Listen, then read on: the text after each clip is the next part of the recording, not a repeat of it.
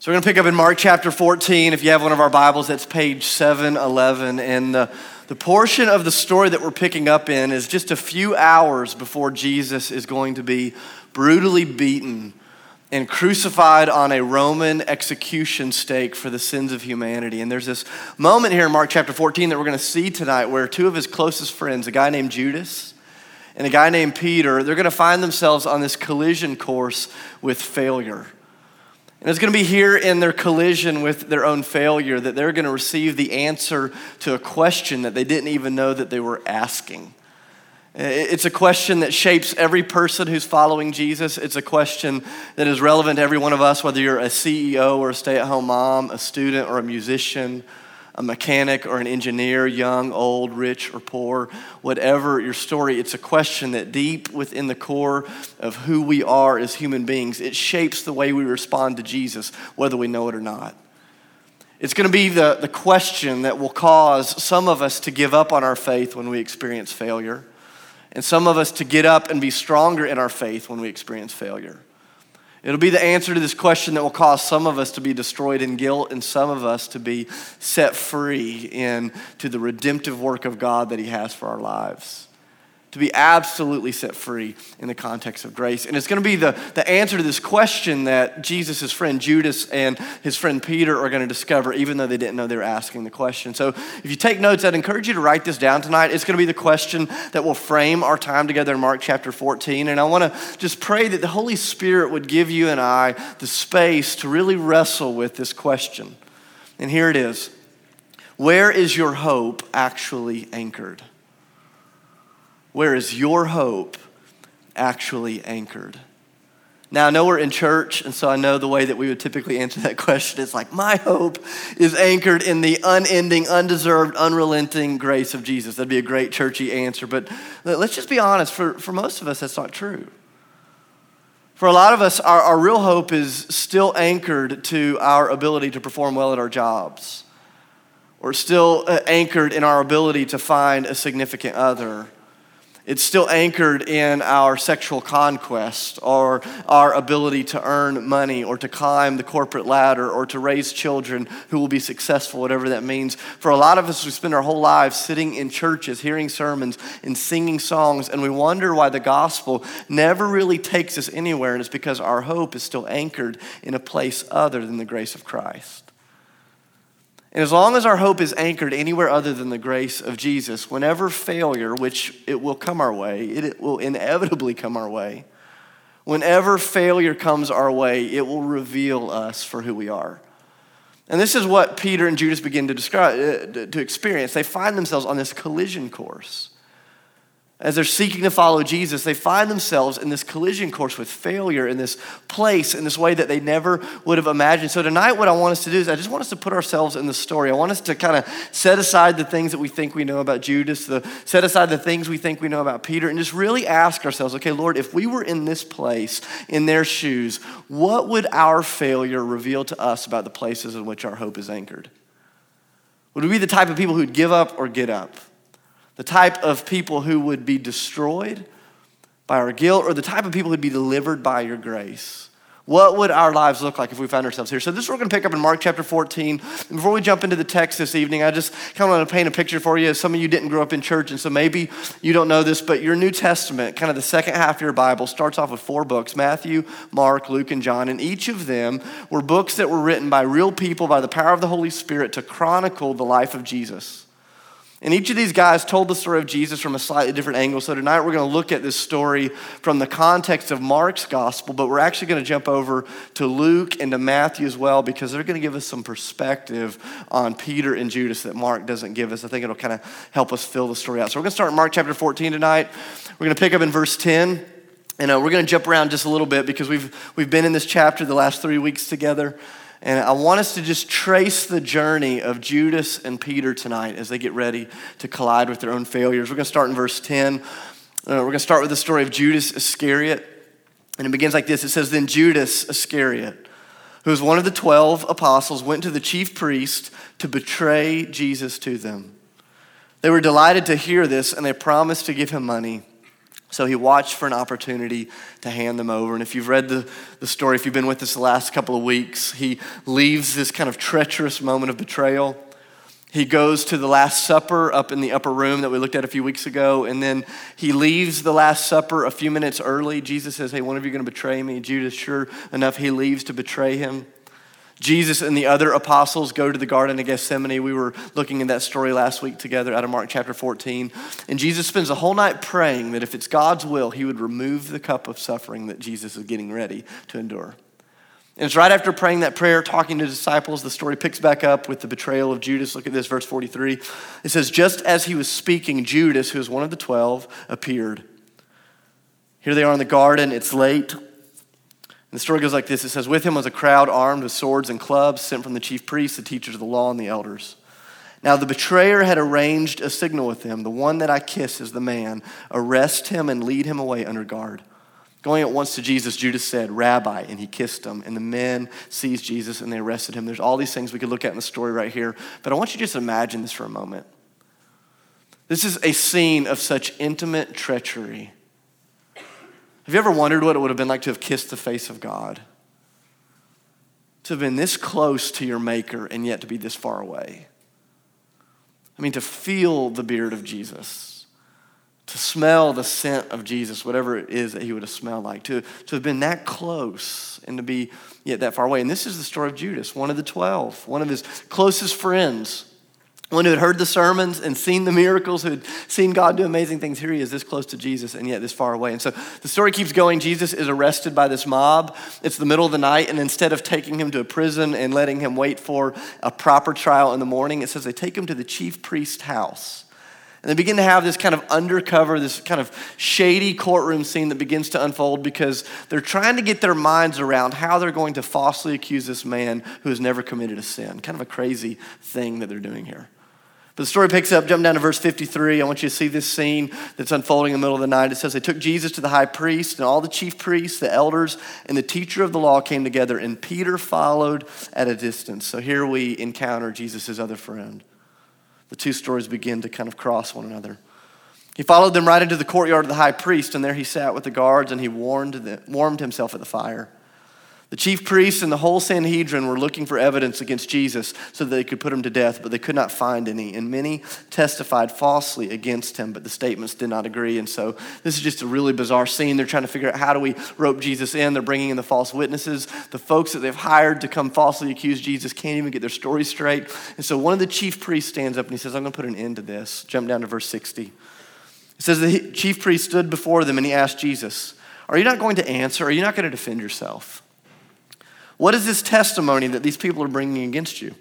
But Jesus remained silent and he gave no answer. Again, the high priest asked him, are you the Messiah? Are you the Son of the Blessed One? And this is one of the clearest responses of Jesus in all the Gospels. I want you to hear this, verse 62. He says, I am. And you will see the Son of Man sitting at the right hand of the Mighty One and coming on the clouds of heaven. This is a terrifying statement from the lips of Jesus. One of the most terrifying statements he makes in all the Gospels. He looks at this man who's getting ready to send him to his death. And he says, I am the Son of God, and you're going to see me again. But the next time you see me, I'm not going to be a battered rabbi. I'm not going to be a poor carpenter. The next time you see me, I'm going to be the exalted King of Kings, Lord of Lords, Son of God, sitting at the right hand of God the Father. He says, you're going to see me again. You're going to recognize me again. And it's going to be a terrifying moment for you. I go, just let the weight of this sit on you. Can you imagine the scene that's unfolding? It keeps going, verse 63. So the high priest tore his clothes. He said, why do we need any more witnesses, you asked? He says, you've heard the blasphemy. What do you think? They all condemned him worthy of death. And then some began to spit on Jesus. They blindfolded him. They struck him with their fist and they said, prophesy. And the guards took Jesus away and they beat him severely. And I want you to notice this. This is an important moment in the story. Who is it that is having Jesus murdered? It's not the culture. The culture was not offended by Jesus. Rome was not trying to put Jesus to death. It was the religious people. It was the religious people that could not handle the Son of God because he was so outside of the box of what it was that they expected. It wasn't the culture that was offended by Jesus, it was the church. I go, there's a sermon in there that I'm not going to preach tonight, but I think we have to be careful as we sit here and go, how easy is it for the people who think they have God pegged to be the very ones that put him to death? And here they find themselves. Judas has just betrayed Jesus. Jesus has gone through this kind of rogue trial in the middle of the night. He's been arrested. He's now been severely beaten. We've seen Judas, now we're going to see Peter. I want you to notice this, verse 66. And it says, and while this was happening, Peter was below in the courtyard. One of the servant girls of the high priest came by, and when she saw Peter warming himself, she looked closely at him and said, you were with that Nazarene Jesus, weren't you? But he denied it. He said, I don't even know or understand what you're talking about, Peter said. He went out to the entryway, and when the servant girl saw him there, she again said to those that were standing around, this fellow is one of them. And again, he denied it. After a while, those standing near to Peter said, surely you're one of them, for you're a Galilean. But he began to call down curses on them, and he swore to them, I do not know the man you're talking about. And immediately the rooster crowed a second time. And then Peter remembered the words that Jesus had spoken to him just hours before when he said, before the rooster crows twice tonight, you will disown me 3 times, Peter. And Peter broke down and he wept. And there's this scene unfolding here in Mark chapter 14. 2 friends of Jesus, they're on this collision course with failure. And it's going to be here in the midst of their failure, they're going to discover something, and what they will discover will cause one of them to give up on their faith and the other to get up. It'll cause one of them to be destroyed in his guilt and the other to be delivered into God's grace. And I go, what is the difference between the journey that Judas finds himself and the journey that Peter finds himself on? And what is it about their vision of Jesus that led them in such a different direction? Now, I want us to pause here because we've just got to acknowledge we are 2,000 years removed from this story taking place here in Mark chapter 14. And 2,000 years has given us a perspective that makes it very difficult to really see what's going on in the story. Even those of you that didn't grow up in church, you've probably heard the name Judas Iscariot before. It's probably not the first time you heard that name because his name has become synonymous with treachery, with vile, with evil. When we think of Judas Iscariot, you don't think of loyalty and kindness and goodness. Isn't it amazing how similar these guys were and yet how different our perception is of them? Every joke you've ever heard about heaven, who is the gatekeeper at heaven? Every joke you've ever heard, it is St. Peter, right? And so you think about this, and when you think about Peter, you think of him as being the gatekeeper of heaven, and yet when we think about Judas, we think of a man who is the footstool of hell. Dante, in his famous literary work, he talked about the inner circle of hell, and he's kind of describing fictionally what hell must have been like, and he talks about getting into the inner circle of hell, and he says there's none other there than Judas Iscariot. We name our kids Peter. We don't tend to name our kids Judas.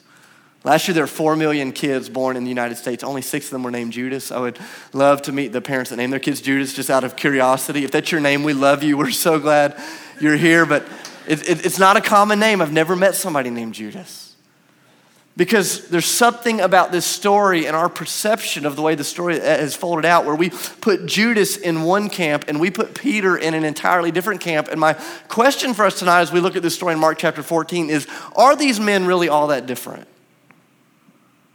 Are their stories really that different? I want you to think about their similarities for a minute. They are way more alike than they are different.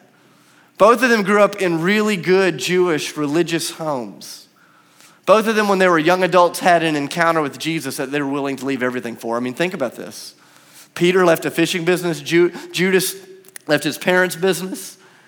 They left their friends, their families, their fortunes behind to go follow Jesus for 3 years.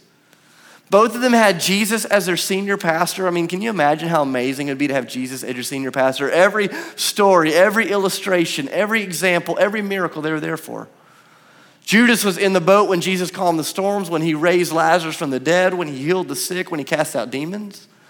Judas and Peter were there when Jesus multiplied the fish to feed the multitudes, when Jesus walked on the water. Do you realize that Judas was one of the ones that Jesus sent out with Peter to preach to villages that had never heard the name of Jesus? Have you ever thought about the preaching ministry of Judas before? Judas preached the gospel. He healed the sick. He cured those with leprosy. It's believed that he even raised the dead in Luke chapter 10. I mean, there are stories about Judas doing things that nobody in Ethos Church has ever done. And my question is, just how different were Judas and Peter actually? Judas betrayed Jesus 1 time. Peter betrayed Jesus 3 times. Who's really worse? And what you begin to uncover in the midst of their failure is not only were their lives the same, not only were their communities the same, not only was their mission the same and their failure the same, even their feeling, their response to their failure towards Jesus, it was very, very similar. And yet this is the fork in the road. There's going to be something about what they discovered in the midst of their failure that would lead Judas to give it up and Peter to get back up. There's something about the difference in the midst of their failure that would destroy Judas in his guilt and would deliver Peter in his grace. And tonight I want us to wrestle with, what is it that they discovered in their failure? What is it? Because my hunch is that if it was possible for Judas to spend 3 years in the presence of Jesus and at the end of the day still miss him for who he is it possible for you and I to spend week after week after week in the presence of Jesus and God's people and still miss it? And I want us to look at this tonight. I want us to flip over to Matthew's gospel. I want us to look at what Judas discovered in the midst of his failure. We'll flip over to Luke and look at Peter's response. So flip over to Matthew chapter 27 real quickly with me in your Bibles. If you're using one of our Bibles, Matthew chapter 27 is on page 697. I want to take just a moment to look at Judas's discovery, what it is that he finds in his failure. And I want us to demystify the man that has become known as the evil of all evils. And maybe you'll be like me and you'll go, man, there is a lot of Judas in a person like me. This is the story that picks up in Matthew chapter 27. Matthew gives us a detail about Judas's response to his failure. It starts in verse 3. It says, when Judas, who had betrayed Jesus, saw that Jesus was condemned, he was seized with remorse. Now, just push pause there for 1 second. This bothered me all week. I went, why in the world was Judas remorseful that he saw Jesus condemned? Like, isn't this what he was like signing up for? Like when you betray someone, aren't you betraying them like knowing where this goes? I'm going to kind of make a speculation here, and if you've tuned me out, would you please hear me on this? Like, this is just Dave Clayton's interpretation of what you see unfolding here in the Gospels around the life of Judas. You need to test this out in your house church. You need to search this. This may not be right, but I have grounds to stand on. I think as you read through the scriptures, this is true. I would argue that when Judas was betraying Jesus, he wasn't doing it out of hatred. He was doing it out of misunderstanding. And when things went wrong, when he saw the path that Jesus was getting ready to go down because of the choice he just made, it ripped his heart out. See, I think we've been so blinded by our view of Judas, we go, man, he probably woke up this morning going, this is the day that I'm betraying the Son of God, and then he went and sold drugs to children and did something evil, Like, we think of Judas and we think of him like that. And I go, no, it's not who he was. I mean, this guy left everything to follow Jesus. I think Judas was bought in to Jesus. I think he was bought into the message of the kingdom. I think he was bought into what Jesus was after. I just think he misunderstood how it was that Jesus was getting ready to bring those things about. From the beginning of Jesus' ministry, Jesus kept talking. He says, the kingdom of God is coming near. And every good Jewish person during the days of Jesus was waiting for Messiah to bring the kingdom of God near. And in their minds, when they heard that declaration that the kingdom of God was coming near, they thought that it was coming by force with might, that it was going to be a military, a political battle. It'd be like someone showing up to you saying, hey, I'm going to be the next president of the United States. Do you want to be in my inner circle? Do you want to get in on the ground floor before this thing hits the White House? And each of the disciples were like, yeah, we are in for that. You're the Messiah. You're bringing the kingdom. We want to go where you're going. But if you remember on this journey through Mark's gospel, as they get close to Jerusalem, as they get close to Washington, D.C., as they get close to the White House, Jesus looks at them and he starts kind of changing the script. He says, listen, the kingdom of God is still coming. But it's not coming the way that you think it is. This kingdom is going to break in by a cross, by suffering, by rejection, by death. And it's not just going to be my cross. He looks at the disciples and says, all of you have to buy into this as well. And what you see over and over and over in the Gospels is none of the disciples understood it. They wanted the will of God through Jesus, but they didn't want the ways of God through Jesus. And what I would argue is at the core of what Judas decided to do, it wasn't this moment of just utter, ruthless, evil betrayal. I think he was trying to take the situation into his own control. And I think he thought, okay, if Jesus won't take the fight to Rome, I'll bring the fight to Jesus. And I've seen this dude calm storms. I've seen this dude raise the dead. And when the soldiers show up, they'll never know what hit them. just a speculation. But Judas puts Jesus in a situation that he thinks Jesus will fight his way out of, and Jesus doesn't fight his way out of, and his heart's broken. And I go, before you're too hard on Judas, have you ever had a moment where you tried to bring about the will of God through your own human effort? Have you ever looked at something that you really thought God wanted to bring about and went, man, I can do this on my own? And I go, and it goes wrong. And I want you to notice Judas's response, like make him a human being for a moment.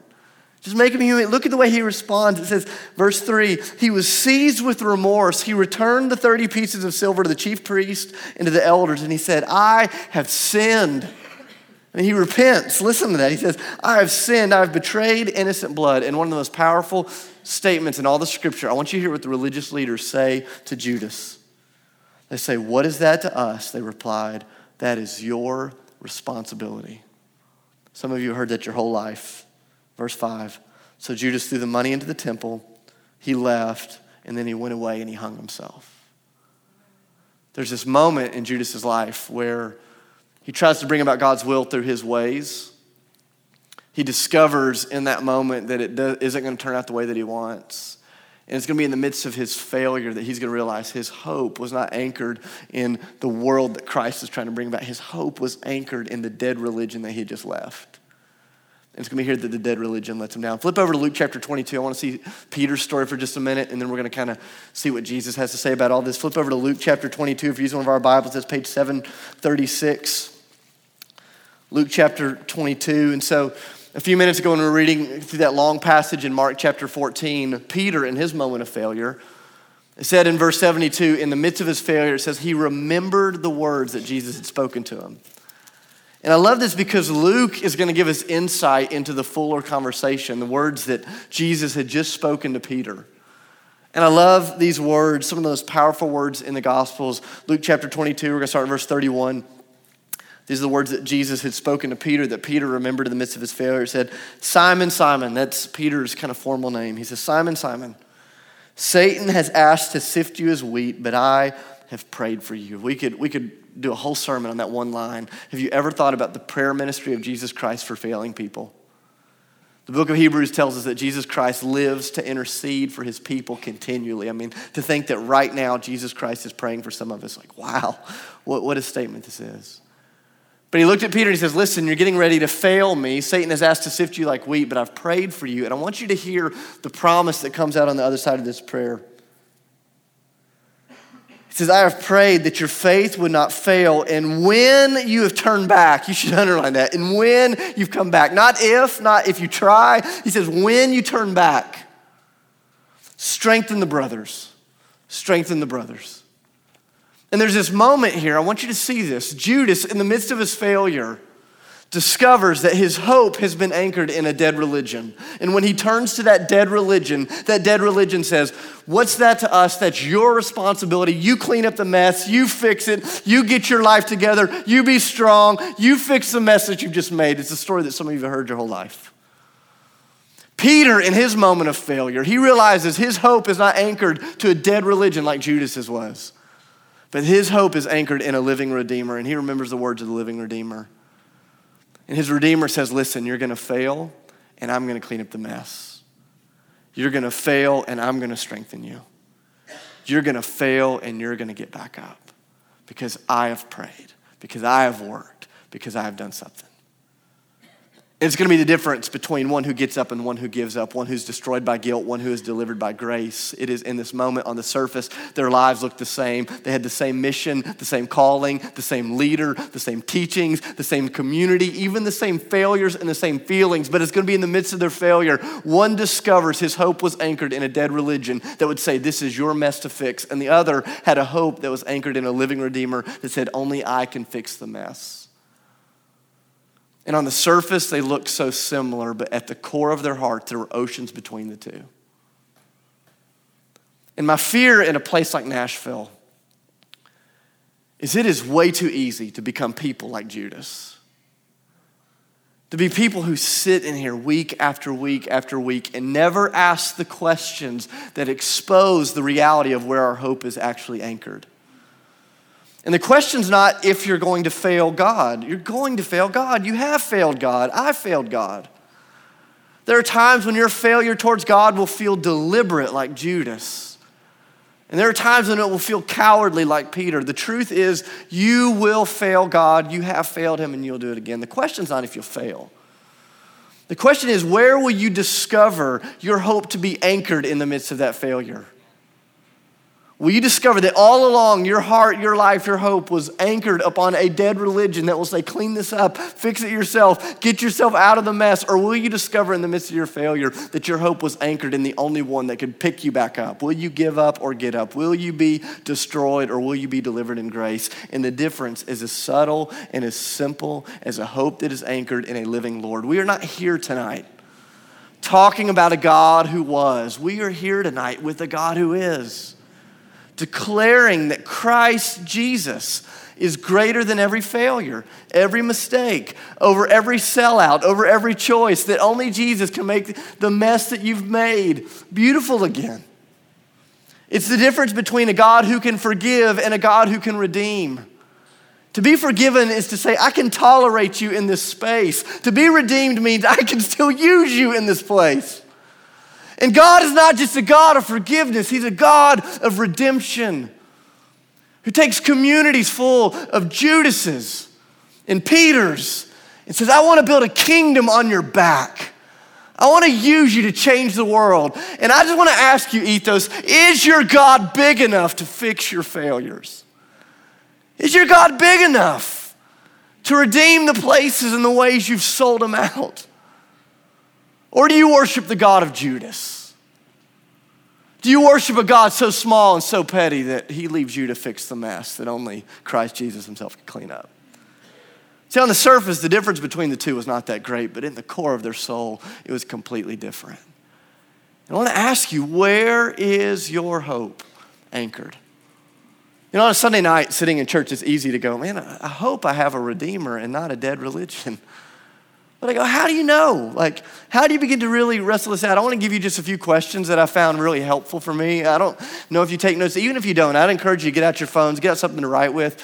And I'd encourage you to wrestle with these questions in the context of your house church, with your spouse, with your friend group, with your roommates, whoever it is that you do life and community with. But I'll just give you a handful of questions to wrestle with that have really helped me sort out where my hope is anchored in regards to Jesus Christ. And so if you're like me, you're going to find out that maybe the answer to some of these questions is different, and that's okay, but let the Spirit of God do his work in you. So here's the first question as you kind of discern, do I have a dead religion or a living Redeemer? Here's the first question to kind of discern that out. When you fail, when you think back on the past, when you have failed, are you quick to cover it up or to confess it? Are you quick to cover up your failure? Or are you quick to confess your behavior, your sin? One of the quickest signs to show that you have a dead religion is you cover up your failure. It is the calling card of dead religion. Fix yourself. Hide your mess. Because your acceptance, your value, your belonging in a place like this is to have it all together. And we all know you don't have it all together, so you've got to make it look like you have it all together. And this is the way you know you have a dead religion, that your heart's hope is anchored in dead religion, is you find yourself covering up both your failure in the present and your failure in the past. So in the present, when you sin, you don't want your house church to know, you don't want your friends to know, you don't want your family to know, and so you try to modify the behavior. You become your own PR firm. You don't want anybody else to know. You do this in the present, but you also do this with the past. Some of you have been followers of Jesus. You've been saved for a decade, but you still can't honestly tell people in your house church what you used to be like before you were saved. You're scared that if people really found out what you were like before you were saved, it would somehow nullify the work that God is doing in you in the present. I won't make you raise your hand, but I know there are a lot of you in this room that resonate with that feeling. It's because even though you've been saved by Jesus, your hope is still anchored in the ways of dead religion. See, dead religion says cover it up. A living Redeemer says confess it. Tell it, share it, be delivered by the grace of God through it. You know, I shared this with you all a few months ago. I lied to my wife, Sydney, over something so stupid. You can go back and listen to the podcast if you want to hear about my lie to my wife. But there's this kind of embarrassing moment. I lied to her, and then I worked so hard to cover it up. And I'm not proud of this. I'm not bragging on it. But there's this moment of discovery where I went, oh my goodness. My hope is still anchored in dead religion. Why would I lie to my wife about that?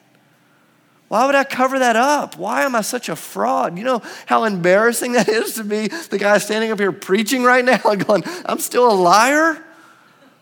Still a liar to my wife. I go, God help me. Because my hope is still anchored at times in dead religion. It's the first question. Do you cover it up or do you confess it?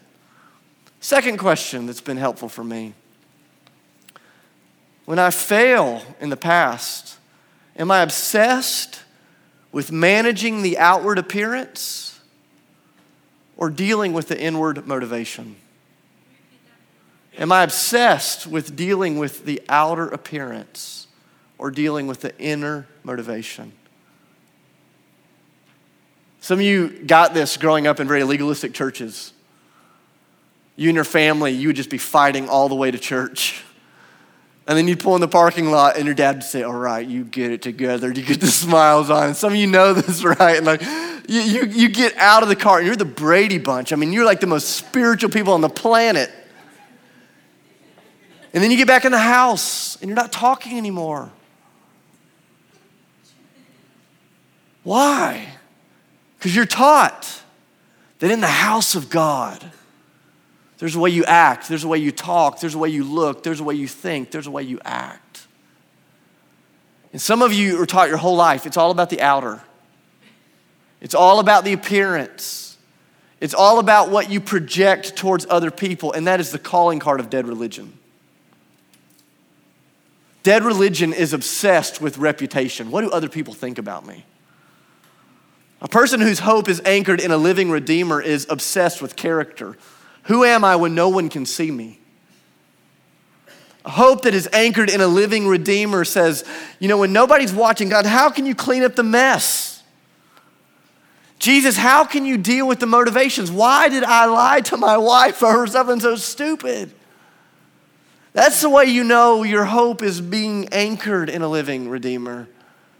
You're far more interested in him cleaning up the inner than you are managing the outer. First question, do you cover it up or do you confess it? Second question, are you obsessed with managing the outer or dealing with the inner you? Third and final question, in the midst of failure, do you run from community or do you run to community? Do you run from community or do you run to community? When your hope is anchored in dead religion, every time you screw things up, your only option is to get out of Dodge. Find a new church, find a new house church, find a new friend group, find someone new to date, find a new wife, find a new family, find a new job. If it's really bad, find a new city or a new state. If it's really bad, find a new country. Like you just keep running, because if you have dead religion, you've been taught your whole life that the reason you belong in a place like this is because of how you appear to us. And as soon as that bubble is burst, you have to run from anyone that knows the real you. And if you look back over your past, if every time you have found yourself in the midst of failure, if you've been tempted to just run, it's probably a reality that you may have a heart that's been anchored in dead religion. Sometimes there's good reasons to run. But a lot of times we run just because we don't want people to know the real us, because we think if they really know us, they won't love us. It's a reflection of how we really see God. But when your heart and your hope is anchored in a living Redeemer, when everything hits the fan, when you fail, instead of running from community, you run to community. It's what Peter does. I love Peter's story. It's one of the only things he gets right in the midst of his failure. He shows back up in the room with the other apostles, all who had betrayed Jesus as well. And he shows back up in that room and he goes, guys, I'm here. I failed them and I'm here. It was there in the midst of community that he began finding his true north again. He began finding the place that would point him back to the one who had got him there in the first place. And it would be there in the context of community that Jesus Christ, the resurrected Lord, would appear to him 3 days later, break the bread, take the wine, and say, I told you when you came back, I prayed for you, and you came back. You get into the book of Acts, and Peter's standing up, and he's preaching, and there in that audience, he's preaching to Jesus' mother and Jesus' brothers. I go, man, how crazy would it be to preach to the family of the very one you betrayed? I go, you can only do that when you've looked into the eyes of grace. And here's what I love about this story. This is not a story about Judas's badness. And this is not a story about Peter's goodness. This is a story about Jesus' bigness. That Jesus is big enough to redeem the failures. That Jesus is big enough to choose a Judas and to choose a Peter and to invite them both to break the bread and to drink the wine. And the real difference between the two is that only one of them believed that God was big enough to keep his promises. And I go, where are you in the story? Whose God do you worship? The God of Judas or the God of Peter? Where's your hope really, really anchored? Jesus wasn't caught off guard by the betrayal that went down in Mark chapter 14. In fact, he predicted it. He knew it from the beginning of time, and he chose them to be on his team because he knew that 2,000 years later, there'd be someone like you sitting in a room like this who would do the very same things, and it would be hard for you to believe that Jesus Christ would choose someone like you to be on his team. But here's the beautiful thing about Jesus is that Jesus always fills up his kickball team with losers like you and I, with Judases and Peters. He says, come to the table, take the bread, drink the wine. My grace is bigger than your guilt. My strength is bigger than your sorrows. I am bigger than the failure. They go, Ethos, look around. This room is full of Judases and Peters. And by the grace of God, we get to go to the table. We get to take the bread. We get to drink the wine. We get to celebrate in the community, not because of our greatness, but because of his. I mean, how amazing is that? Every week, this is what we celebrate. And so tonight, for some of you, it is your time to come home. You have shipwrecked your life, and everyone's tried to convince you that the story is done. There are things that are irredeemable, and I just want to tell you, God is bigger than that garbage. God is bigger than the lie. Come home tonight. Be saved, be forgiven, be baptized, be filled with the Holy Spirit. Like, come home tonight. Some of you, that's your story. This is a safe place to come home to. A huge room full of Judases just like me. For some of you, it's not that you need to come home, it's that you need to pick up your phone and you need to call someone who's heard the message that Judas heard when he went to the religious leaders. Some of you have friends and the only message they've ever heard is this is your mess to clean up, and you need to call them tonight. You need to take them out to lunch. You need to sit down and have a cup of coffee, and you need to say, hey, it's time to come home. Here's how big the grace of God is. You don't have to give up. Get up. Don't be destroyed in guilt. Be delivered in grace. Come home. Come home. And all of us tonight, whatever your story is, you're welcome at that table.